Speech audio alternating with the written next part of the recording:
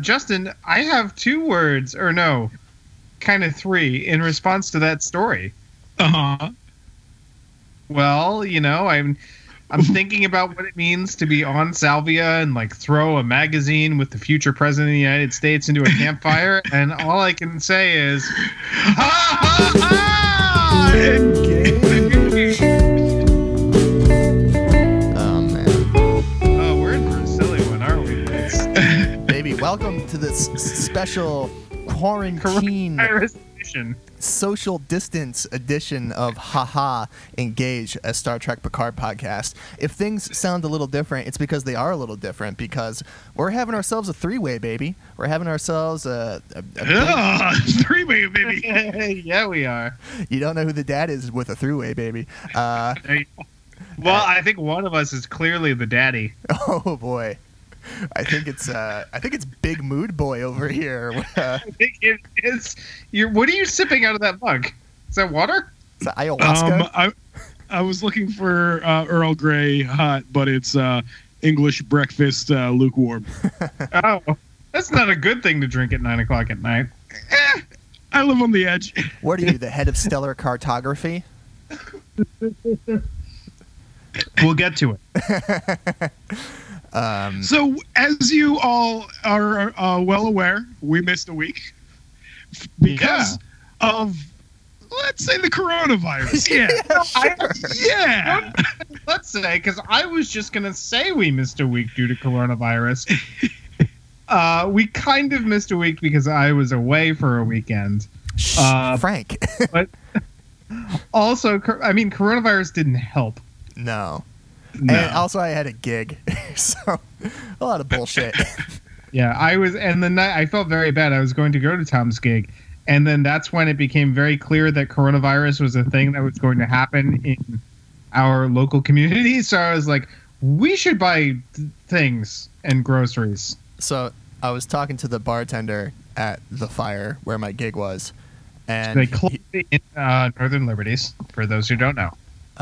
Northern Liberties, Philadelphia, and he's telling me during a matinee show they sold out of Corona and he had to go out and buy more limes. So irony drinking is alive and well. That's the real coronavirus, folks. Yeah, baby. Living on island time. Yeah, man. So Justin was also, the other thing was Justin was sick. And very sick. Tom and I were convinced that you had coronavirus. Yes. We'll see. Was it poop sick or was it cough sick? Jesus. It was head oozing sick.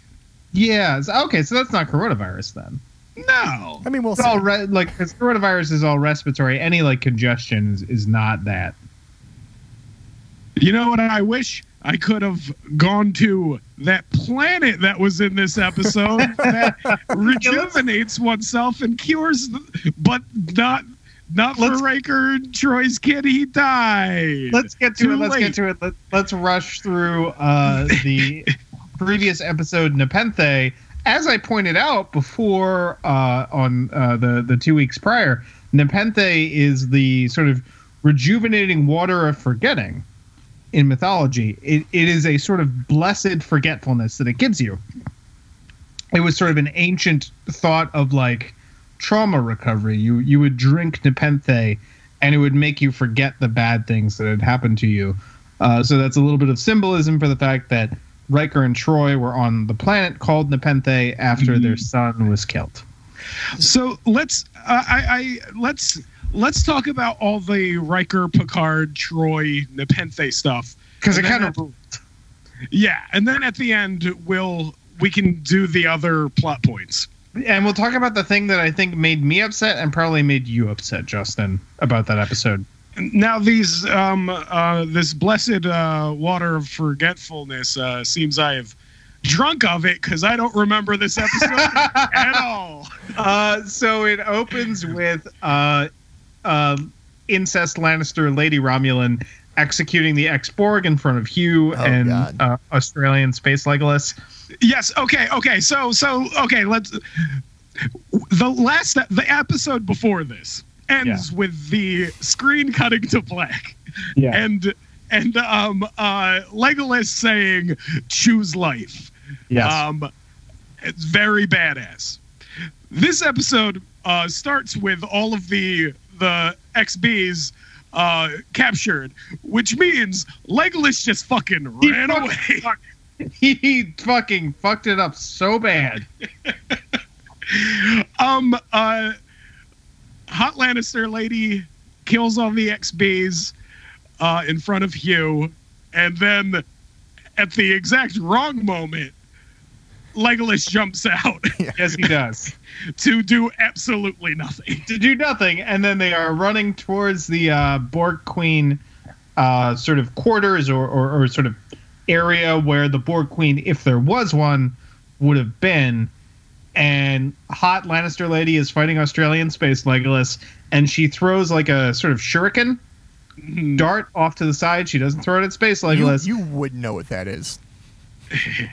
And it hits Hugh in the neck and kills him. Yeah. Which I felt some kind of way about, I gotta tell you. So, yeah. A thing that sort of Hugh says in these sort of like fleeting dying moments before he gets fucking iced is he says we're gonna take this cube back. Like he's saying something that's kind of a new concept and perhaps a very shortly lived concept, as we'll see, which is sort of like XB nationalism, sort of like affirming the rights of the XBs and sort of as an XB himself. And we know a couple other XBs with Seven and Picard. That'll come up later. And she says, "Oh, sounds like a treaty violation," which, maybe that's some shade at the United States with our treatment of American Indians. I don't know. That's actually what I thought, and then I was like, am I thinking too much into it? Mm-hmm. You can't think little enough into the show. And then he gets fucking iced with the Radukin dart or whatever you call it. Shuriken. Shuriken. It's a Japanese throwing star. Now, but besides all the dumb Legolas shit, who I have grown to like now, and we'll get to this week's episode. Yeah, I've grown to like him too, in much the same way I grew to like Wesley Crusher. No, I never did that. But besides all of that, I think this was all beautiful, wonderful Hugh work. And let's talk about Hugh in the series, because we can now, because he's fucking dead. He's fucking dead. They killed him. I am so grateful that we got this extra time with Hugh, which we didn't need to. He was a very minor character from The Next Generation. He was in 2 episodes. 2 episodes.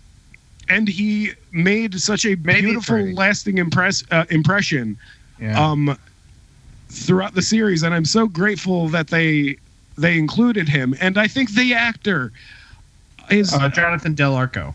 Jonathan Del Arco did a wonderful job. And I think so far this season, he's been the heart for the show. Agreed. And I think it was beautiful. And now he's dead. And now he's dead. Fucking dead. And that hurt me in a weird way. Mm-hmm. Because my feeling going into it was Hugh would bringing back Hugh is so smart, because he was such an interesting character for the original show, and he could kind of be, like you said, the heart of the show, and he brings so much to the themes that they are sort of bringing forward, and that actor is so good at that character that just fucking straight up killing him, it feels very well, this is what Game of Thrones does, so we're gonna do that. Yeah, I will say that I don't fully think he was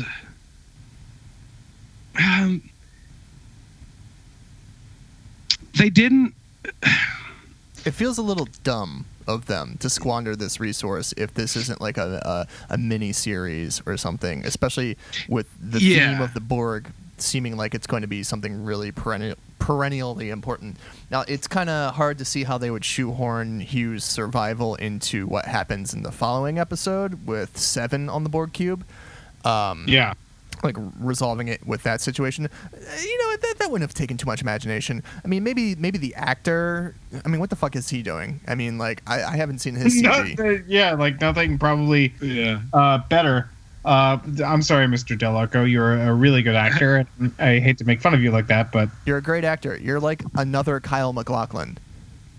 Yeah. I don't mean to jump into the next episode, but whatever. And I don't want to. I don't want to say, oh, wouldn't this have been better? But wouldn't this have been better if Hugh didn't die this episode? If the question of what Seven does in the next episode was worked out with Hugh. If it was a philosophic debate between Hugh and her. Right. You know what I mean? Yeah, I do know what you mean. There could have been something there, but... And imagine the continued theme of potential XB identity and nationalism if Hugh and Seven got together. If he was the leader and like a co-leader, man. And then they could fall in love and have like a toaster for a baby or something. I don't know. Oh, is that another Battlestar Galactica reference, Tom? No, it was just like a literal toaster thing. You know. It's just okay. If a couple. Justin, when we make you watch Battlestar Galactica, which will be, I assume, a separate podcast, the derogatory term that the humans use for the Cylon is toasters. Speaking of which, they call them. I had a coworker who wasn't aware of the phrase "Okay, Boomer," and the first time she saw it, she thought it was a reference.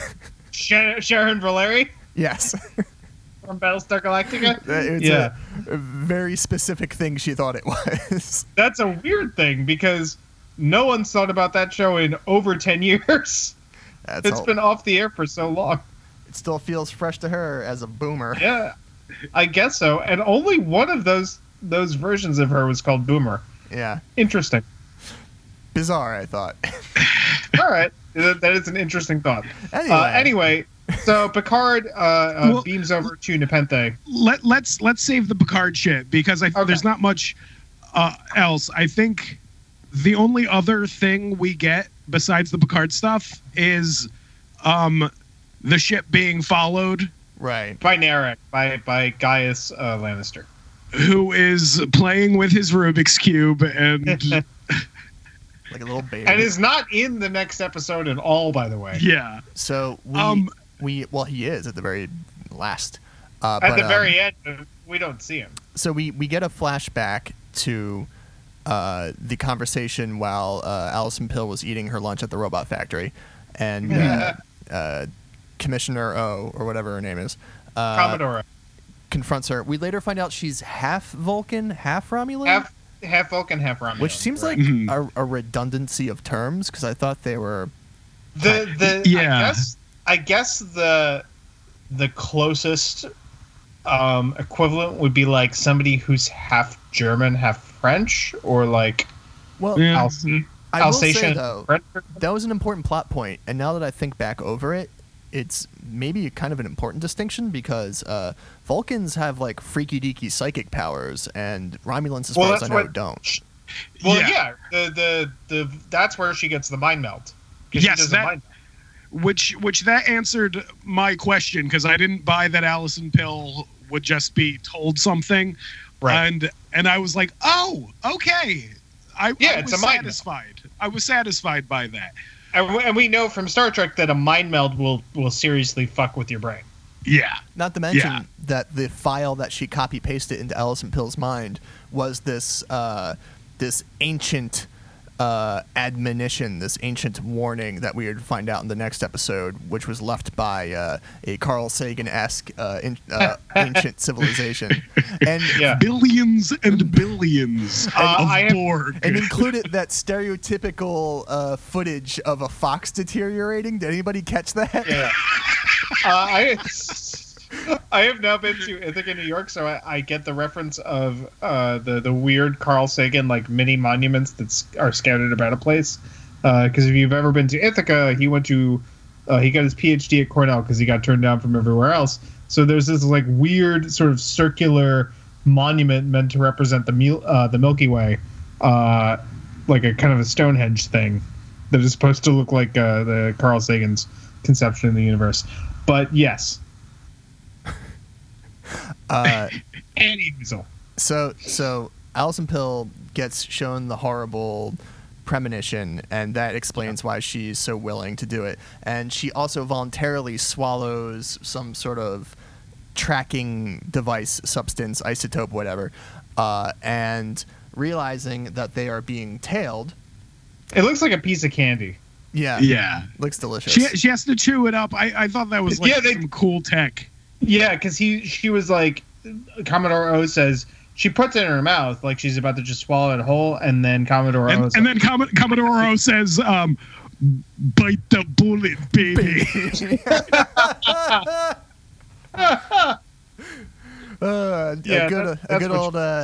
Good Jacques Renault reference every now and then. Never hurts. Yeah. So then, okay. The rest of her stuff in this episode, I thought sucked. It was stupid. What? It was so stupid. What are we talking about? We're talking about how Rafi tried to console her with cake. Yes. Yeah. Very, very light misogyny of TNG. Just give me some chocolate. Yes, I'm a woman. Yeah. I kind of thought. No, I was hoping that there was kind of a nod and a wink communication between Rafi and Rios that she's definitely the rat, and Rafi was kind of buttering her up to extract information from her. And then in another conversation, Rios talks to Alison Pill, and he's just like, we're being tailed. You know who I think the rat might be? It might be Rafi. And I thought that was a tactic. But then in the next scene, it's not a fucking tactic. He actually thinks that. Which is dumb. That part was dumb. Yeah, I think all of that stuff is, and then just to wrap up, Alison Pill, guilt-ridden, realizing they're being tailed because of the chip and having remorse over what she did. She tries to kill herself or neutralize the tracking thing or both. And it works in that the guy loses the blip on his radar, and they're able to escape for a while, or so we think. And the EMH British robot hologram guy comes up and goes, "Oh shit, the murderer! Let me save your life." And we get a sweet gurgling froth shot. That was gross. Yeah. Although she does my favorite thing, which in movies or TV, which is before somebody tries to kill themselves, they psych themselves up a bit. Like they go, we gotta fucking do it. If you've ever seen A Few Good Men, the opening scene of that movie is the dude who he's eating a fancy dinner, he's wearing his fancy uniform, listening to all the best tunes, and then he blows his brains out. Yeah. It's that I'm gonna fucking do it. It's hilarious. It's what I would. As suicide often is. I mean, look, if you're gonna fucking do it, you gotta psych yourself up, man. Anyway. And that's where we kind of leave it. That's where we leave it, and then the thing we have left off is that Picard and Soji are on the planet Nepenthe with Riker and Deanna Troi, and their precocious little child character. Yes, played by a little girl from The Haunting of Hill House. So I immediately. Oh yeah, you like that show? Oh, it's amazing. Kestra. I love Kestra. Mm-hmm. She was a great character. I liked her a lot. let's talk about the family. Let's talk about Riker's family. So Riker and Troy had 2 children, very precocious Tolkien-esque children who invent their own languages.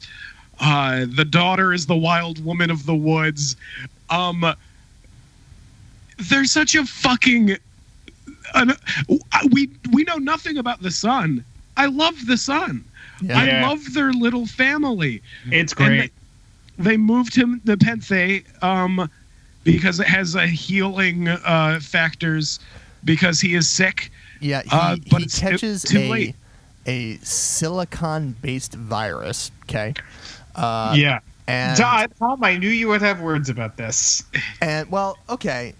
It's writing kind of a big check plot-wise, this little detail, in that the kid catches a silicon, like a computer chip-based virus that would ordinarily be very curable because the solution would be to grow an antidote in the positronic brain of a synthetic being like Data or the workers on Mars. However, there was the synth ban. So another casualty of the synth ban, besides the soul of the Federation, is this kid. So to kind of prolong, to kind of keep them alive as long as they can, they move to this very Alaska-esque planet that has beautiful vistas and lovely pine trees. And they live there, and then the kid dies. But before he does, we find out he, living on starships, became fascinated with the idea of having a home world, so he, like J.R.R. Turk, J.R.R. Turkin, Dr. Turk from Scrubs. He invents numerous worlds to be his home world, and he invents mythologies, and he, like Tolkien, invents entire families of languages. And it's really lovely, and we see great things like we see like a spelling bee trophy that he won. This is like Troy Riker hyphenated. They went hyphens on the names, which okay. Yeah. Well, they were always like a progressive couple, man. Well, you got to be in that 24th century, man. Yeah. I will say, like, one of my favorite things is just hearing Jonathan Frakes give his sonorous line reads. Again, he's still like and like, look, the man has gained weight. We all have. He looks fine. He looks great. He looks fine. He's a thick daddy, my friend. He is a thick daddy. He looks like exactly how I would imagine he would look at this point in his life. Everybody else looks like fucking ragged garbage. He looks fine. He looks like Santa Claus before he gains his immortality. Yeah. Which is a personal kink for me. Jesus Christ. Jonathan but Frakes. No, he delivers his sonorous line reads perfectly. He sounds like Riker. Yeah. He just, like, he slipped right back into the role. Let me tell you. Like it was yesterday. One of my favorite things about this episode is I think that Jonathan Frakes' performance was contagious because this was the first episode, 8 episodes in, or 7 or whatever, that Patrick Stewart seemed like Jean-Luc Picard to me. Yes. Yeah, he seemed very Picardy, and like I think it just helps to have Frakes there for him to bounce off of. Yes. And I think, spoiler alert, I think that continues in the next episode. I would agree. I think he just needed a course correction. He just needed some notes. He just needed to get that muscle memory back of just the way that Picard talked and held himself. That something just felt weird and off, and he was gentle, which you could expect, but he was like too gentle, and he didn't have that kind of like simmering, frustrated urgency that Jean-Luc has. We've been talking. I love Jonathan Frakes as much as anyone, and I think we were most excited coming into the series for Riker. My favorite part of this episode was Deanna Troi. Marina Sirtis. Fun fact before we get into your feelings, her hair. Did anyone notice this? It is the same wig she wore in Star Trek Nemesis, the last Star Trek film, because she stole that wig from the set in 2002, and she's kept it. That's awesome. Yep. She's a firecracker, that one. Yeah, she is. So this episode could have very well, and in some ways it was, very well have been a gentle respite for the characters and a nice fan servicey catching up with these old characters that we loved so well. What I was not expecting from the episode was how seamlessly and necessarily they would mold into this storyline. All of Deanna's scenes with Soji, I thought were so fucking wonderful and such an incredible shorthand to getting into the mind of Soji. Yes. Because it's this character that we love so much who, just based on her character, is an empath, can like truly like feel what a person is feeling. And it felt so wonderful to have a Deanna Troi looking you in the eyes empathy scene. With that weird ass accent. Yeah. Yes.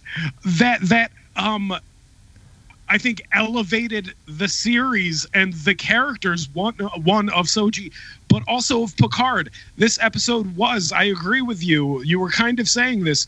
This episode kind of was a course correction in terms of understanding the character of Picard today. You know what I mean? Yeah. And I thought it was wonderful. Riker was great and fun. And such a fucking dad. It was cancel red alert. The pizza is burning. Yes. It was so cool. I want to make fucking pizza with, if not Will Riker, then I at least want to make pizza with Jonathan Frakes. Oh, yeah. They are... I desperately want them to be my parents. Mom and Dad? I thought you were going to say that.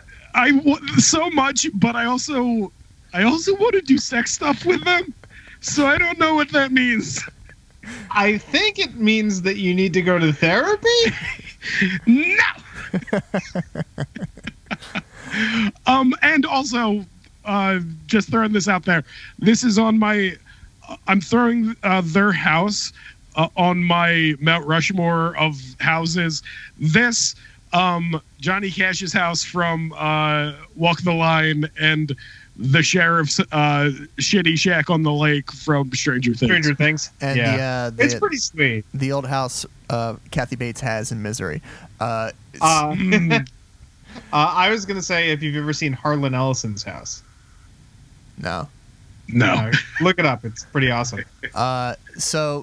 Troi was great, and we got to, in a effortless and unawkward way, get some insight into Soji and Picard. She kind of slaps Picard in the face a little bit for how he's handling the situation with Soji. He's being too cerebral about it. And I love the bond of sisterhood between Kestra and Soji. It's beautiful, and we were empathizing with Soji pretty well leading into this episode when her kind of world falls apart. But sort of like Tood Soji, disoriented Soji. My life is a lie, Soji. Exactly. With sort of just a tenuous little anchor of something to hold on to. A tenuous North Star in the form of her broken compass. Is anybody else worried that Kestra's hanging out with a retired space captain across town? Does anybody think that Will Riker needs to keep an eye on that shit? No, Will Riker has a legit Starfleet security system in his fucking house, which is badass. But there are Kestra is in contact with Jeffrey Epstein and his Lolita Express. Yeah, I feel like that's a bit of oversight on Mr. Riker's part. Dude, just imagine the spin-off movie of him getting revenge. Oh yeah, like fucking a Man on Fire or something. Just imagine him tossing a phaser to the side and then fucking gutting him with a bat left or something. Yeah, eating the shit out of this old captain that for some reason she is talking to. Like fucking Drake. There was a moment that I loved. So towards the end of the episode, they're having their pizza dinner, and looks like a pretty good pizza too. Yeah. And discussing their plans and doing another exposition recap, which whatever. I'm used to it.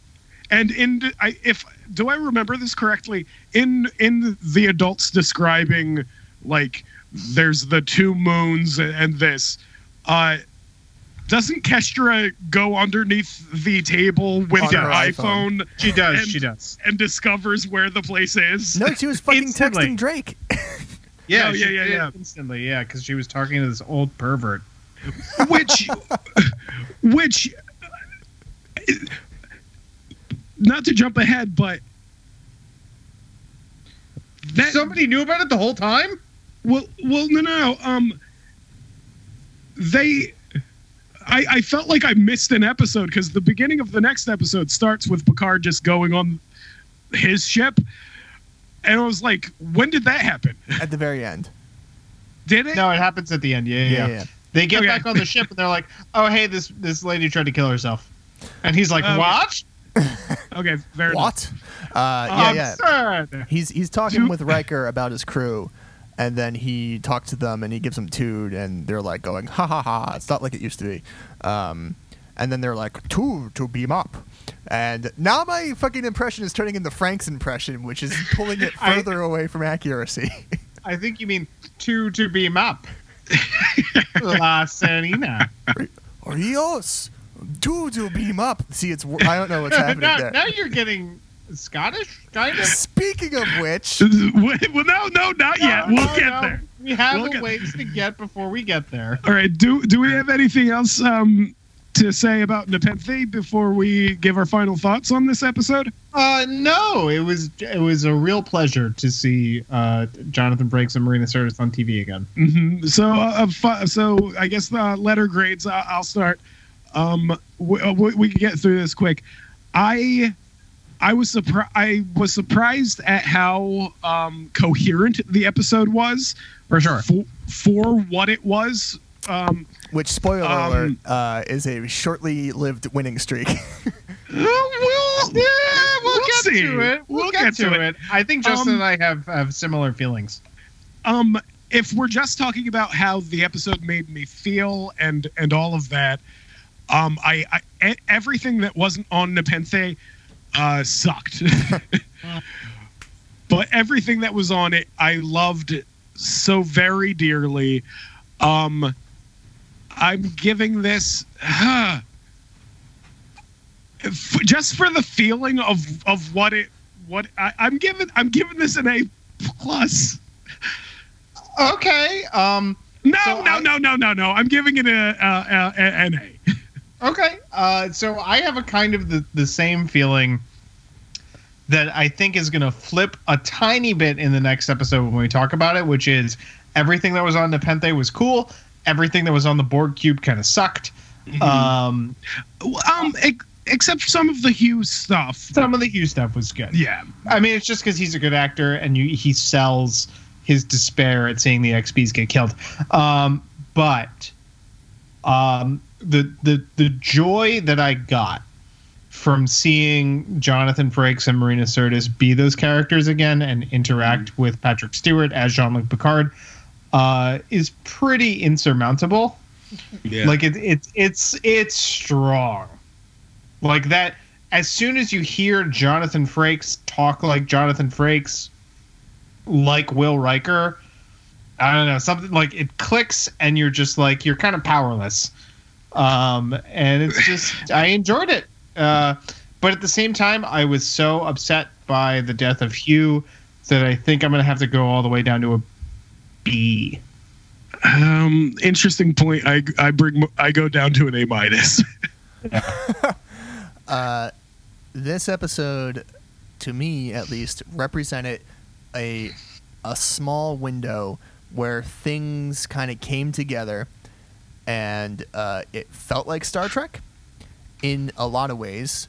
The acting of Patrick Stewart felt like Jean-Luc Picard. And this was the first episode I think I've seen of this series where there, it was a bit goofy and a bit shitty, but there was no tonal problems. Like the death of Hugh, he didn't like explode into a puddle of viscera and then like crying out for God or something. You know what I mean? Like he just had a little wound and then he died, and then the guy was sad. Australian space legless, I think you mean. Exactly right. So it was just a coherent. I mean, the Alison Pill thing was a little funky, but I enjoyed that psych up before suicide, man. Come on, it made me laugh. Just do it. Yeah, gonna do it. Yeah, it's been my favorite episode so far. So A. All right. I just how wonderful and economically they were able to give such a clear picture of the lives of Deanna Troi and Riker since we last saw them. Very good, right? Wonderful. So do we want to take a small short break?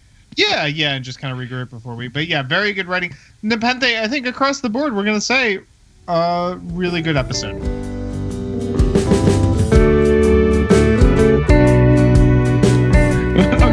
Okay. So, we all liked Nepenthe. Yes, correct. Now we're moving on to, I don't remember what it's called. Broken Pieces. Broken Pieces, which is an apt name for this, because I think this was a quite sloppy, well, not sloppy, but scattered episode. It's not very streamlined in the way that it's executed, but the individual parts that work, I think, work. Yeah, spoiler alert, I really liked this episode. As did I. Yeah. It got a lot. No, it was. Yeah, it got a lot done. It was a little incoherent to me at times. Yeah, I'll say. So the last episode was the most TNG. This was, I think, the best Star Trek Picard episode, in the sense that this episode typifies what is wrong and bad about the series, but also what is great and wonderful about the series. I think this is Oh, I just remembered the conference of holograms. Oh, yeah. So we'll get to it, man. For the remainder of this episode, pick an Anglophone accent.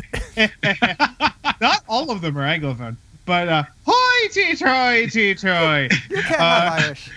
What am I going to do? Anyway, I will say, I think this episode is the one that does the most work in balancing what I would call the J.J. Abrams-ified Star Trek tone with a little bit more of the 90s Trek tone. I think it does both of those things. It's trying to. It does. This episode does not always succeed. It's not totally successful, but I enjoyed it a lot, and we'll get to the parts that sort of won me over in a big way. But that's where I feel like this show, the seeds of this show from the very beginning, were planted when J.J. Abrams decided to reboot Star Trek in 2009. And for all of what Star Trek is now, with Discovery and whatever else, that begins when J.J. Abrams got a big idea to redo Star Trek. So it felt a little like a Marvel movie in spots. Yeah, and that's also, I think, what JJ was kind of doing. Yeah. So this episode starts with we see the Conference of Eight. What's it called? The Zhat Vash. So this is a bunch of the Zhat Vash. All women, by the way. All women going to the Psycho planet. So and touching the big ring. This is an idea that I already made the reference is kind of like Carl Sagan-esque. Kind of like it's and billions. Billions and billions. Or should I say billions and billions, Mr. Jacob? Oh, God. Hold on. Kermit the Frog here. Kermit the Frog. Billions. That's terrible. God.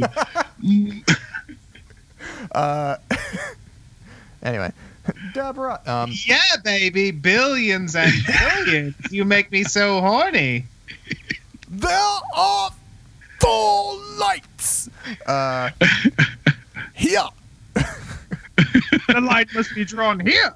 Starfleet. Give me a fuel. Give me a fire. Give me that one side. Here. The Ace of Spades. The Ace of Spades. What is happening? Okay. So no. I need to make that point.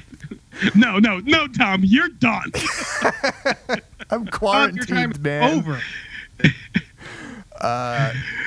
I'm quarantined to like a problematic subreddit.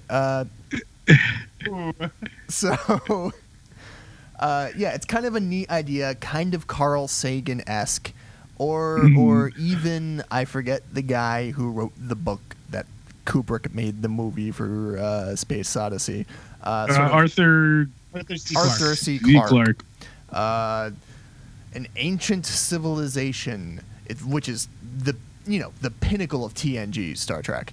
An ancient civilization makes a unnatural stellar formation of an impossibly complex octatenary, which binary, tertiary stars, counting up to 8. So 8 stars in a stable orbit with a single planet perched in the middle to last for time immemorial, to be so bizarre that it's discovered and is a riddle to be solved. And on that planet, they leave a psycho whatever ring, psychic sort of memory link, kind of like a Carl Sagan golden disc. On the Voyager probe, kind of a message to the future. You're the only one who gets that reference. I am not. Our audience is more literate than you think. It's literally in the first Star Trek, the motion picture. I know the Carl Sagan Voyager probe that we send out a golden record. No, anyway.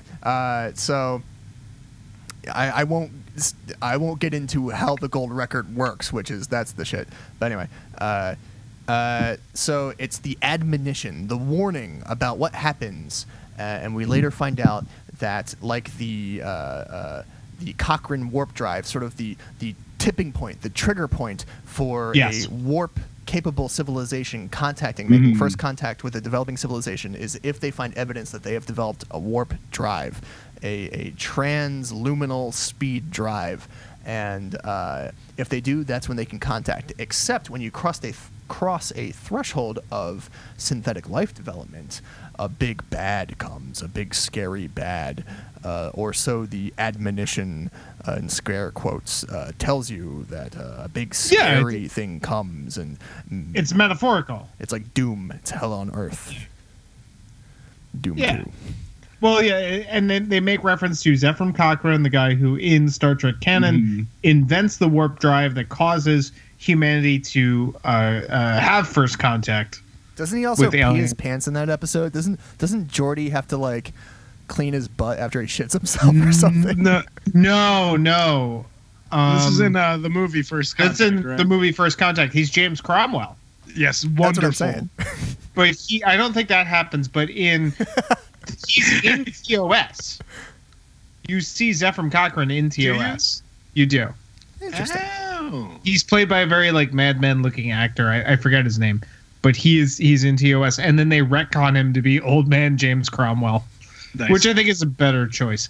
But like the idea is, okay, Zephram Cochrane created this warp drive that represents a tipping point for interstellar travel.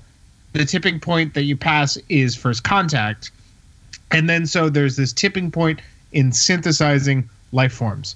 And the tipping point is creating a synthetic life form that is indistinguishable from humans. A skin job, if you will.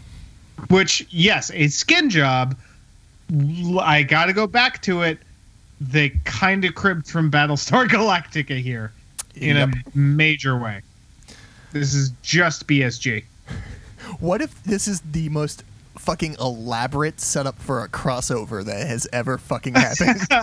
We're gonna say at the finale of Star Trek Picard, it's just ding ding ding ding ding ding ding. No, it's just like we found the coordinates for the synthetic homeworld. Rios, laying a course for Caprica. Hello, Gaius. Great show. Great show, Justin. We're gonna make you watch it. We're gonna fucking hold you down. Jesus Christ. Kill your eyes open like a Clockwork Orange and make you watch it. So all the ladies touch the ring, and dude, this scene fucking rocks. And then they fucking like blow their brains out and like scratch their faces off. So, yeah. Listen, she tells them beforehand, Yeah. you are going to fucking kill yourselves if you do this. Turn back now or don't. Yeah. Touch it and you commit suicide instantly. And they all do. And the first thing you see is this lady turns around, picks a gun up, and blows her brains out. So, lady blows her brains out. Another lady beats her head in with a rock. So first of all, we need to say, because we're just being stupid, that it was Admiral O was the leader. So now we know she's part of this cadre. Now we know she's the Romulan that has infiltrated Starfleet. For sure. The redhead who's on the Borg cube is there. It's Ramda, who is the aunt of our Romulan incest couple. Yeah, and we find out that they're not actually related. Yes, we'll get to that scene. And by the way, the way you just set that up, Frank, I now really wish that O was played by Wallace Shawn in this scene. You will not be able to unsee what you see when you touch this ring. Turn back now. It's the prison of the world, Mr. Gregory. Like, now listen. You're talking about being in this forest in Germany, and they're burying you alive. We've done this. I know we did it already. Okay. My Dinner with Proud Lads. It's on all your streaming services. Go listen to it. So the lady sibling fully survives, and she kind of drags her aunt up, who is way more fucked up than she is. Yeah, but she didn't like smash her fucking head in. And then we cut to the present with, in my opinion, the worst scene of the series. It was hot fucking garbage, and I cringed so much. It was very stupid, but I liked it. It was the lady monologuing to her comatose aunt. Hey, auntie. Hey, comatose auntie. Remember how you took Gaius and my incest boyfriend. Yeah, like it's such a as my aunt. As you know, you are my aunt who has adopted me. Yeah, it was. And you adopted us together, and I don't know why. And also, when you went insane, you did it in style. Is a thing she says with such panache. Yeah. Oh, it was so fucking awful. But I want to bring this up. So we know the relation between Gaius and Sexy Lady now. That they're not related. He was adopted. However, it makes it seem like he was adopted when he was like young, right? Right. Which so makes they it grew worse, up right? Which makes it worse. Doesn't make it. It makes it as bad. Yeah. Okay. Yeah. As bad. So it is officially confirmed because they're not blood related, but ew. Yeah. Gross. That's some fucking step kink shit. And, but it's, I think, also important to note that we don't fully know Gaius's role in all of this, except that he's working with his sister. But we do know that we know that he doesn't have all of this information. I think he definitely does not. Which might be why he's so sweet on Soji. Yeah. Because if he had all that information, he would hate her, is the implication. Yeah, so I think that is an important thing about these two scenes that was addressed. Kind of. Yeah. I would agree. That was the only piece of information that was left for us to intuit. Yeah, they kind of spelled it all out in the dialogue there. Yeah, it was so fucking bad. It was not good. It was not good, but I thought it was funny. So yeah, what's next? We're back on La Sirena, the ship. Yeah, and then Rios. No, this was very confusing to me. You're saying she fucking tried to kill herself? Why? Well, no. Before that, as they're coming on, Rios has a fucking Tom Hanks from Saving Private Ryan moment when he sees Soji. Yeah, he freaks out. Kill her, man. She's dead. Doesn't make a lot of sense, but then we find out it does make sense. Yeah. So I kind of forgive it. Yes. Something's wrong with Rios, and Ralphie's trying to figure it out by talking to all of the EMHs. Yes. Well, we'll get there. We'll get there. There's a little bit before that. All right. What's happening now? The Allison Pill scene happens before this, correct? Yeah. I think. Picard talks to her. Yes. Okay. So Allison Pill is awake. Yeah. And she explains everything that has happened to Picard. Yes.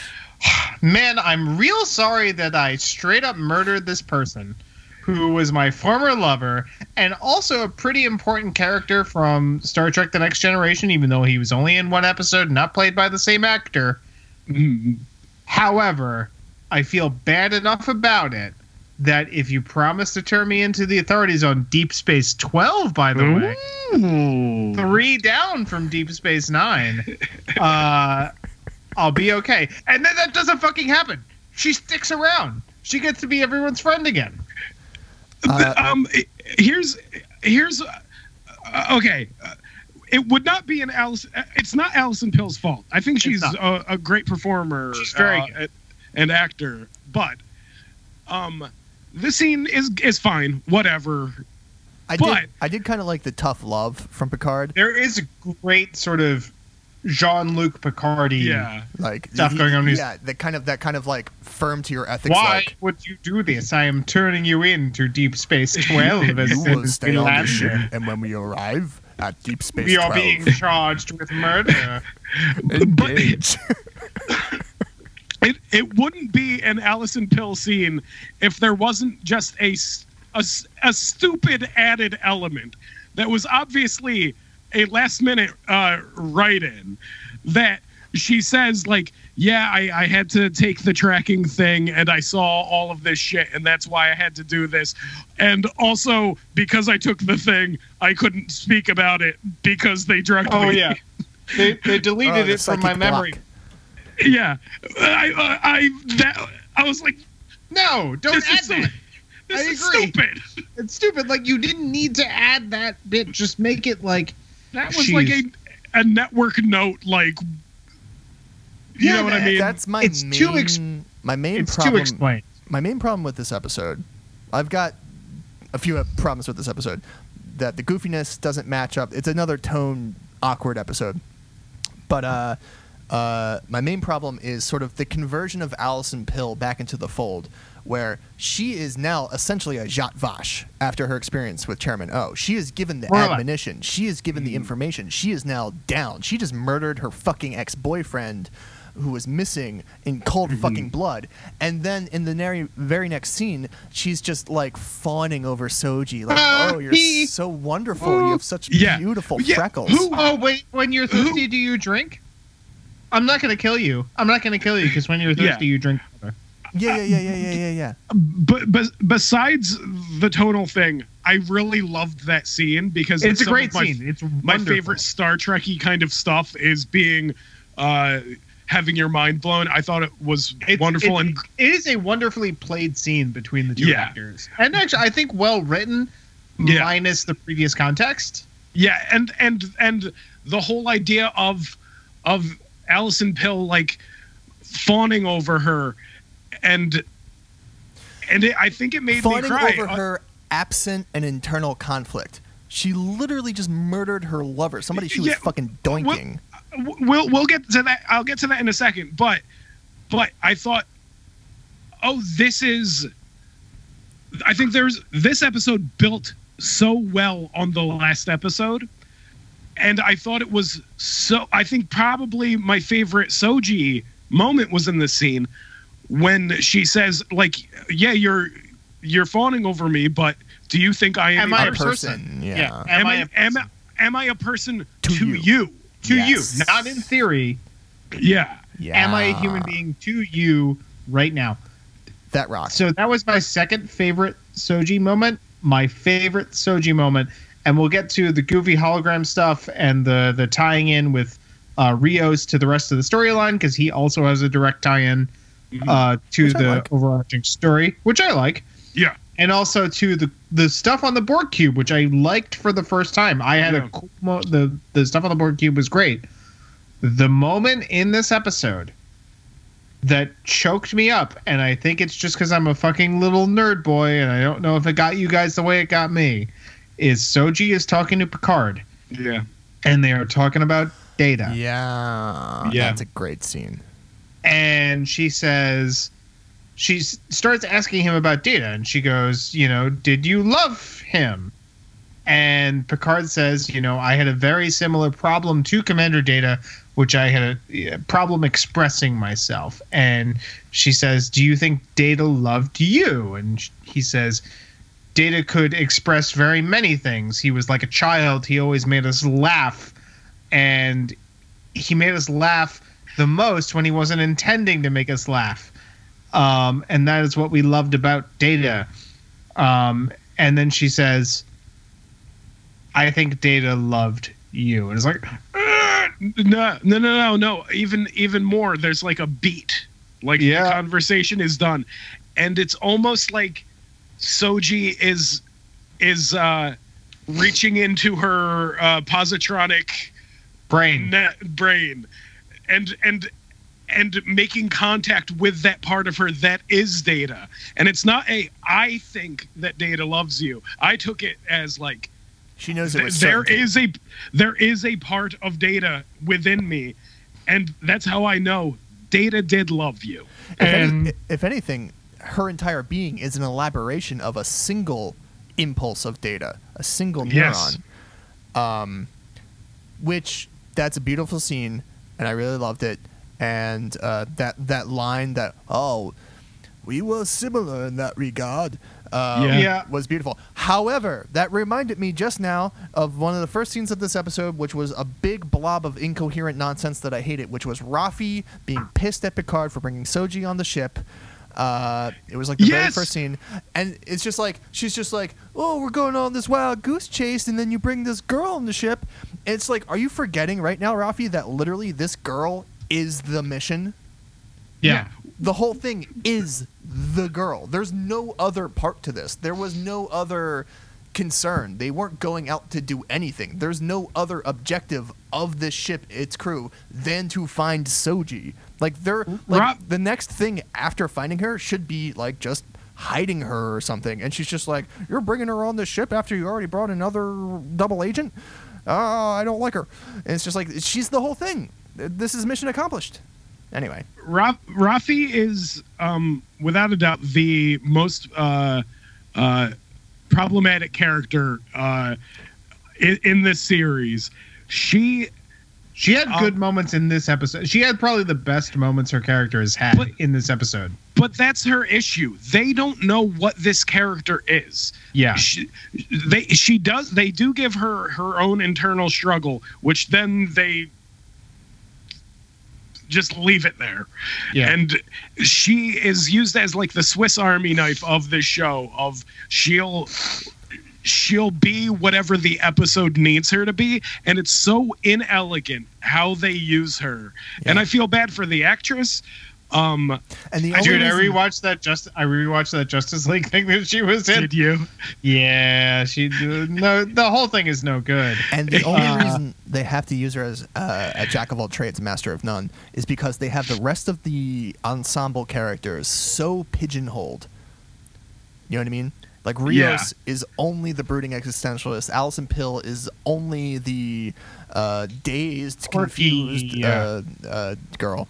I Dios mío, yo quiero Taco Bell and also death is the entirety of his character. Unfortunately, I think we'll get to it. We'll get there. But yeah, Rafi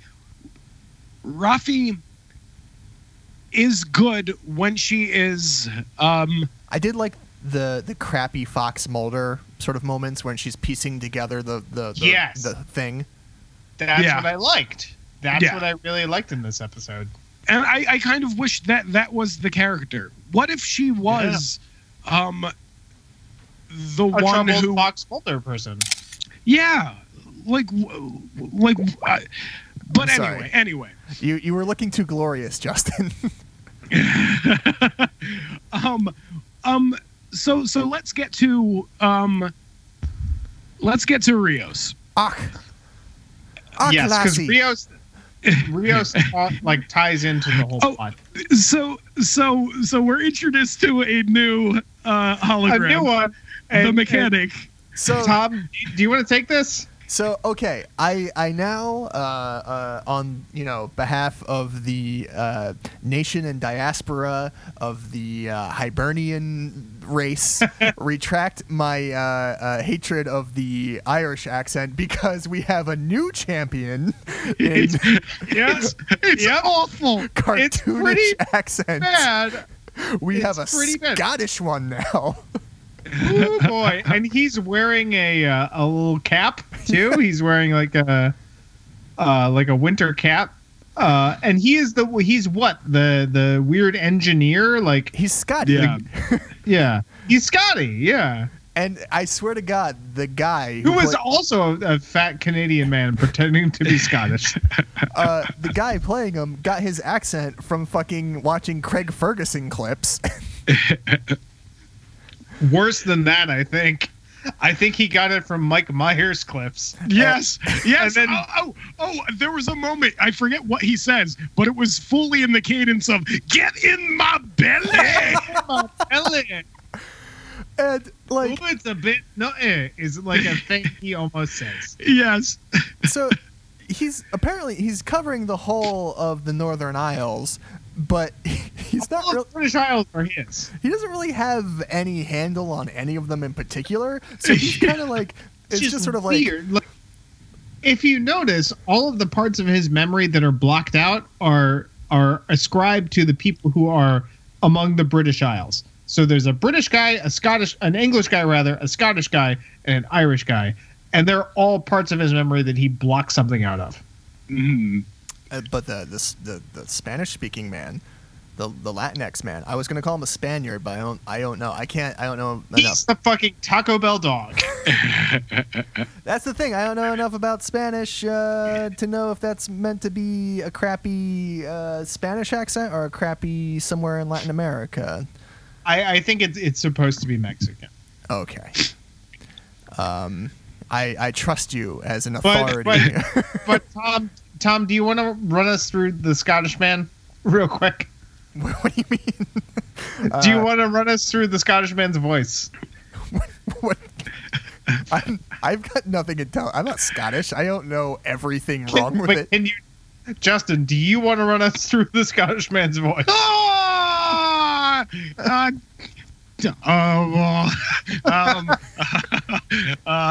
I will say that the Irish accent in this one, I like how like the Irish guy is also like stupid and cheerful, but like he was like, it's like somebody before, like 5 minutes before taping was just like, here's 3 things about the Irish accent, hit them hard. Yeah. To which he goes, hi. But he kept all right, let's move on. Well, it's a stupid scene. No, we're talking about the fucking Scottish character because he fucking says shit so goofy. I've got my phone's at 17%. Oh, okay. 16. So Rafi gets all of these disparate, and so I actually think that the weird, like, hyper American accent that he does is the worst. Yeah. Is it me? He's doing. They're all nothing. Yeah. Well, he's doing the Benedict Cumberbatch. Yes, yeah. American accent with that, which is weird because the actor, I think, is American. He's I believe he's American Spanish.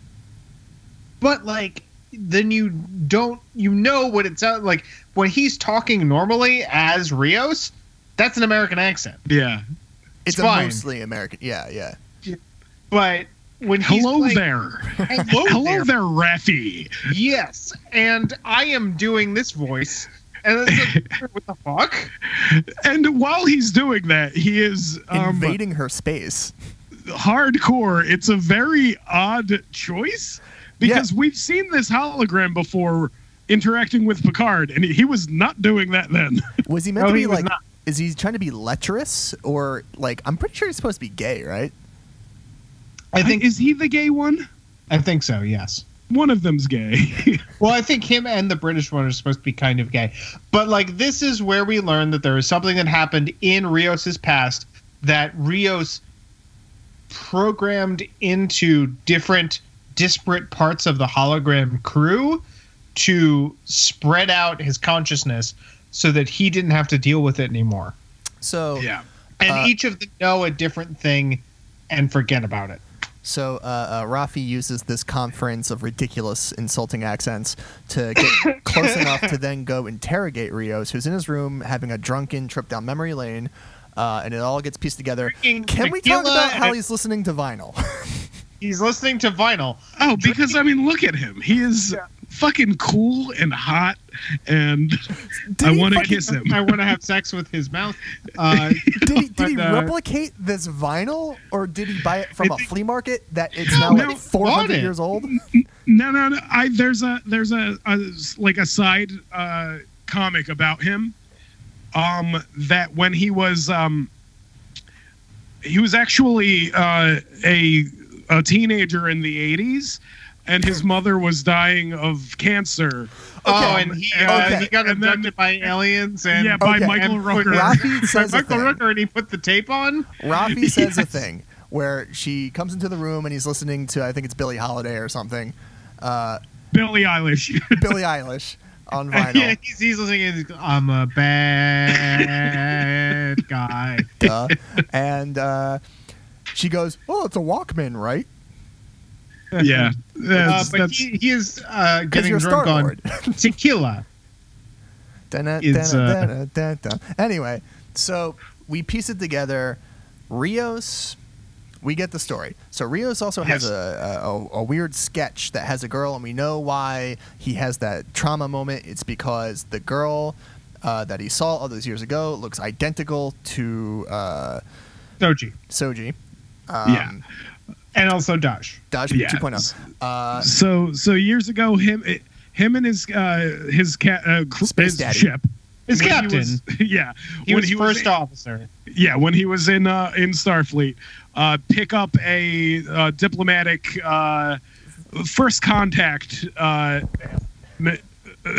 They pick up a diplomatic mission, and his captain, who is a father figure to him because he didn't have a dad, and he was in love with the guy as like a father figure, go to this diner, and at this space diner, there is a Soji woman and a male, and his father figure murders the two people in cold blood and says, this was a sort of a Black Ops order from Starfleet. Mm-hmm. Look, I'm sorry, but this is how it has to be. He reads the dude the riot act, and the dude apparently puts a phaser in his mouth and blows his brains out. Yeah. We know that the person who gave him the order was Commander O. Wallace yes. Shawn. Yeah. So this is for some reason I thought all of this worked really well. It's kind of like a late in the season backstory, and it's also very convenient that he had dealings with another Soji before.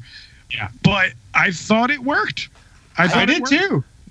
I liked it, and it allowed for the next, or a scene soon. Well, first, I much like the first 7 of 9 scene, which that felt like a standalone TNG episode. Yes, I thought all of the Rafi and Rios stuff. This was a standalone TNG, a goofy a plot. I would agree. So there are. Maybe we'll do it where we'll talk about the cube after we talk about the affairs on the ship. Two major things occur, which is that Jean-Luc gets the Admiral back on the line, except this time they have a teleconference in the holodeck. This scene. Yeah. In the chateau. Okay. I'll let you do it. At the chateau. And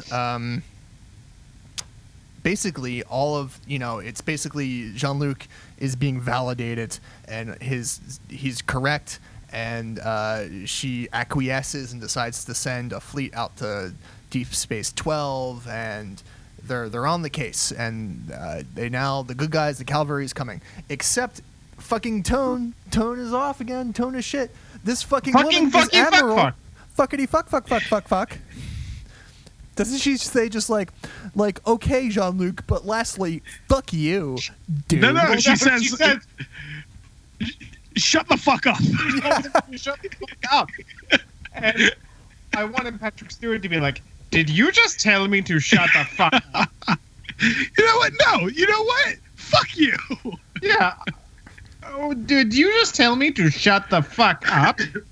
You know what, Missy? I was a fucking admiral in Starfleet when you were in short pants. Why don't you show some respect?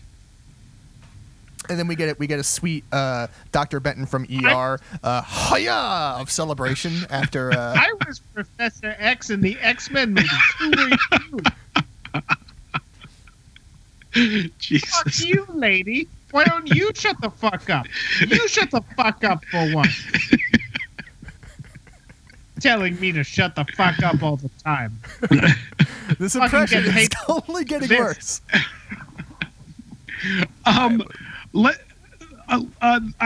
All that's left on the ship is the Soji shit, right? Well, yeah, and the other thing is that they have sort of a conference where all the cards are laid on the table and all the pieces, the broken pieces, are put together, and they kind of figure out what the deal is, which is that Bruce Maddox, after the synth ban, goes out into space, he finds a planet, he finishes his work creating the organic synths, a whole race of them, in fact. We find out that he made the Soji line of female synths and also a male line of synths. Yes, correct. Yeah. Which we do not know what that looks like, and we don't. There was a sketch. We do. There's a sketch. There's a sketch alongside the Soji that Rios did. No. On the day that his captain kills him, he made a sketch of the guy and the girl. That's right. Was that I thought that was a sketch of Soji and Rios that the other guy did. No. It was a sketch of the guy and the girl, and the guy's name was Beautiful Flower. Yes. Yeah. But what does the guy look like then? He's in this. No, nobody we know. Short hair and a beard. All right. I thought that was Rios, but no, it's the guy and Soji. And you know what, Frank? Shut the fuck up. I will not. I will not shut the fuck up, man. Okay. Fucking do it. Let's move on. I'm at 9%. So anyway, Right, it's revealed that fucking the two people aboard the ship were actually emissaries coming from the world that Bruce Maddox had created to make first contact with the organic life world and announce themselves. But Chairman O had intersected them and ordered their death, which the guy did and then killed himself. Yes. and then Soji, who's just activating more and more, has access, basically knows all this already, but she didn't know the that part she of knew her it. brain that she didn't know about, and she Goes to the coordinates. She basically knows exactly where this planet is. She knows exactly how to get there. They're going to use a cool technology established in other TNG franchises, which is the Borg transwarp conduits that lace the universe. Or the galaxy. To which Patrick Stewart says, "I don't know how to work this." Yes. Interface. Yeah, that was cute. Yeah. And they go through a little wormhole, and who's following them? Dun dun dun. Gaius Lannister. No, I also took that to be Lady Lannister, because we do see her escaping from the Borg cube. So let's get to it. What happens on the Borg cube? Yes. So last episode, Deus Ex Machinally, Space Legolas sees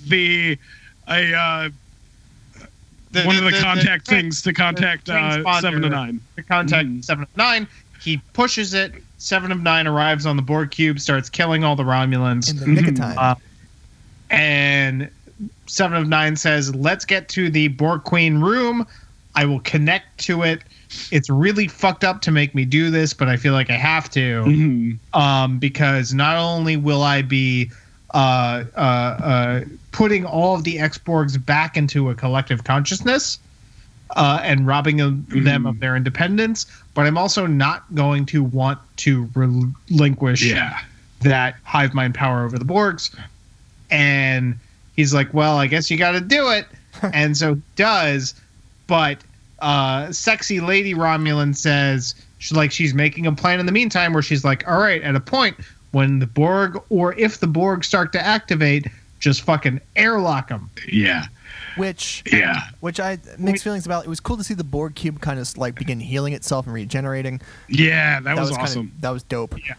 So the moment that made me like sort of stand up and cheer on my couch like a loser is when 7 of 9 gets the Borg Queen like sort of tubes in her, and then her eyes go black and she says, "We are Borg." Yeah. And all the Borg start to activate and you're like, "Yeah, fucking kill all these asshole Romulans." And then they open the airlock and they all start to die. By the way, fucking trigger warning for in the age of mass shootings when sexy lady goes on a fucking shooting spree.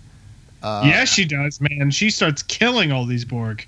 Yeah, it's fucked. Like half serious, like fucking trigger warning. That scene was just like, all right, this is a little too close to home. It's a little much. But then they get a little bit of revenge because when 7 of 9 activates the Borg, they all start fucking like zombie tearing her apart before she teleports out. Straight up like a fucking horror movie. Awesome. It was pretty fucking cool. Also, I like reasons. But like the Borg get like fucking sucked out into the vacuum of space. But like I seem to recall the Borg with their abilities to adapt and assimilate new challenges, like being impervious to phasers and wacky shit like that.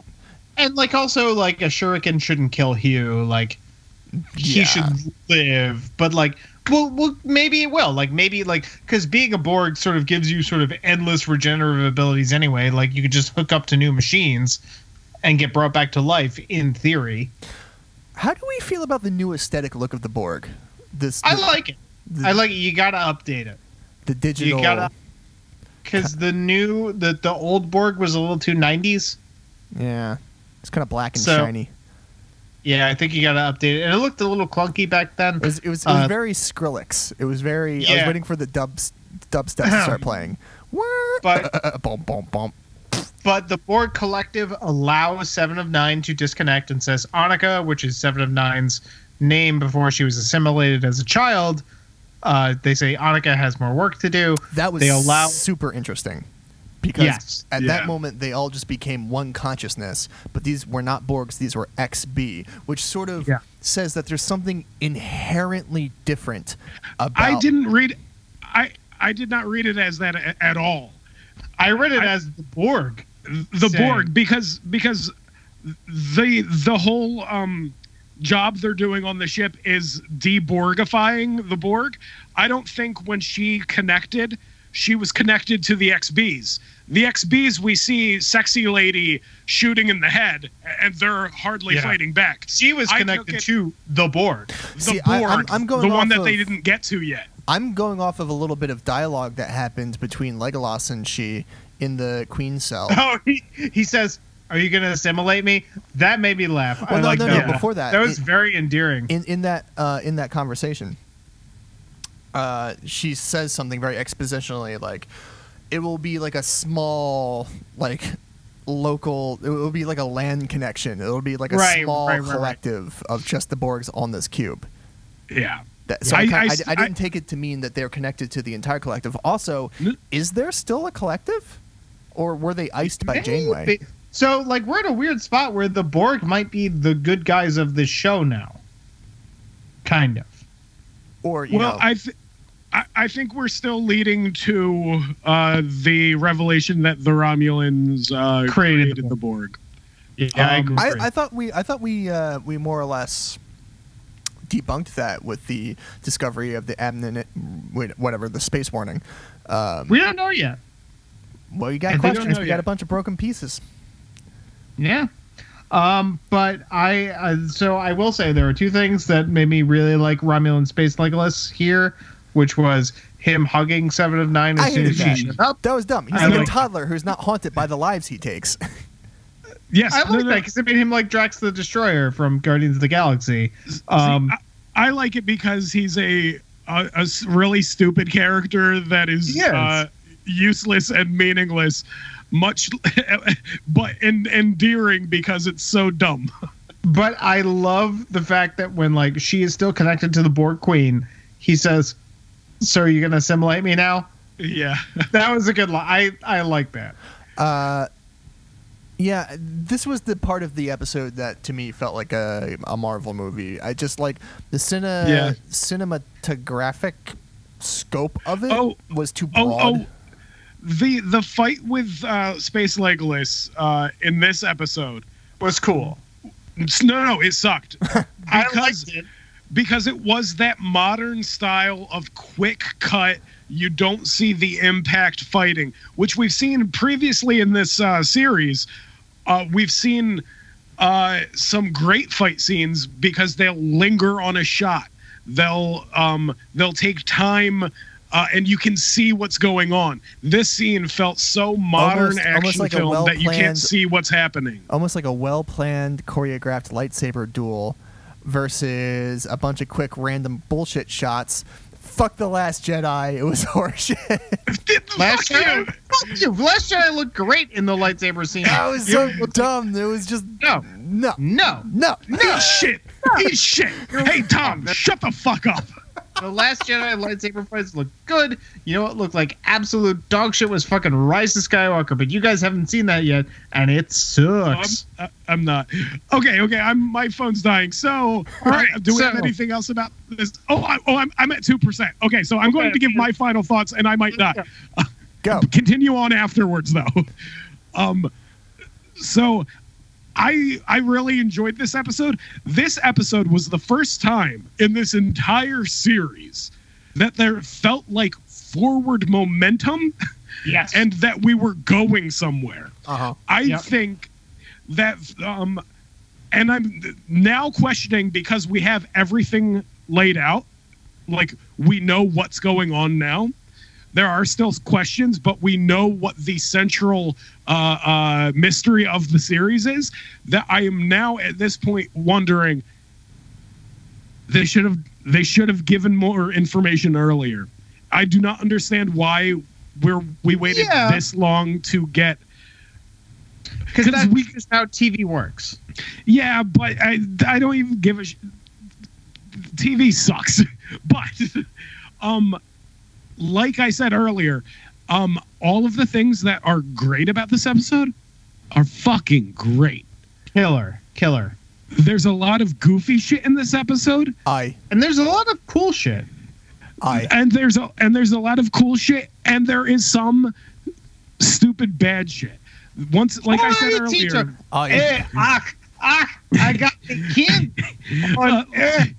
Like I said earlier, this episode is a distillation of what Star Trek Picard is, for better and worse. Love me haggis. I give this a very solid B+. I also give it a very solid B+. There are a lot of moments that I loved. One of which was 7 of 9 connecting to the collective, and you're like, "Fuck yeah, kill those Romulans!" And I loved the goofy hologram shit. I thought that was classic, stupid Barclay TNG. Can we, real quick? Yeah. I'm gonna let you finish. But the rousing speech by Jean-Luc, where he talks about forget the past. We have the tools of openness and connectedness to deal with the future. Yeah, I cried a few times in this episode. I cried during the moment where Soji and Picard are talking about Data. That was fucking great. And the scene between Alison Pill and Soji, like divorced from the dumbness of the Alison Pill storyline before that, which is really quite awful, dumb and stupid and doesn't work. If you disconnect it from that context, very good scene, like very well written and very well acted. Definitely. Yeah. I thought they were gonna fuck. The scene that makes it all worth it for me in this episode is Soji and Picard talking about Data. So I'm going to give it an A-. Nice. This one ties it all together. There's basically anything to do with Rafi in this episode, so her hologram adventure and her incoherent reaction to Soji joining the ship. I'm not so hot on. Hoity-toity, Miss Rafi. And mix sort of the very silly and completely incoherently silly scene with all the different holograms all talking in the thing, with fuckity fuck in the same chalet. Fuck you. Shut the fuck up. It's kind of incongruent, but overall this moved the football forward a lot. It moved the chains, as it were, and we now know what the deal is fucking finally. And all the pieces are together, and now it's just what happens. You know, the pieces are set up. Now let's just fucking do the thing on Mousetrap and the guy and the spiral and the ball, and the cage will come down, and maybe it'll work. Let's go. Let's go. Let's do it. Star Trek Picard, baby. Star Trek Picard, we'll see you next week. Ha ha! Engage. His phone died. Yeah. All right. I will send you this episode, Tom, tomorrow morning. Absolutely. In fact, do that, but I have your audio too. So, okay. This is going to be a long one, obviously. But thanks for hanging in there, folks. Yeah. And, follow us on all the things, the Instagrams, the Twitters, leave us reviews on iTunes, do all the stuff. Help us out, because we're currently dying in our apartments under coronavirus. Yeah, we've got that fucking dry cough. So, all right. Goodbye, everybody. Try to survive. Goodbye. Wash your hands. Wash your hands. Soap breaks surface tension along with being an antibacterial product. That's why you should use it. Makes water wetter. And don't go anywhere. Just fucking stay home already and listen to our podcast. Please don't. I mean, they're shutting down all restaurants and bars, so that's like beside the point. But don't go to crowded restaurants and bars. Don't be a fucking moron. Don't be that guy. Yeah. All right. Bye, everybody. Bye-bye.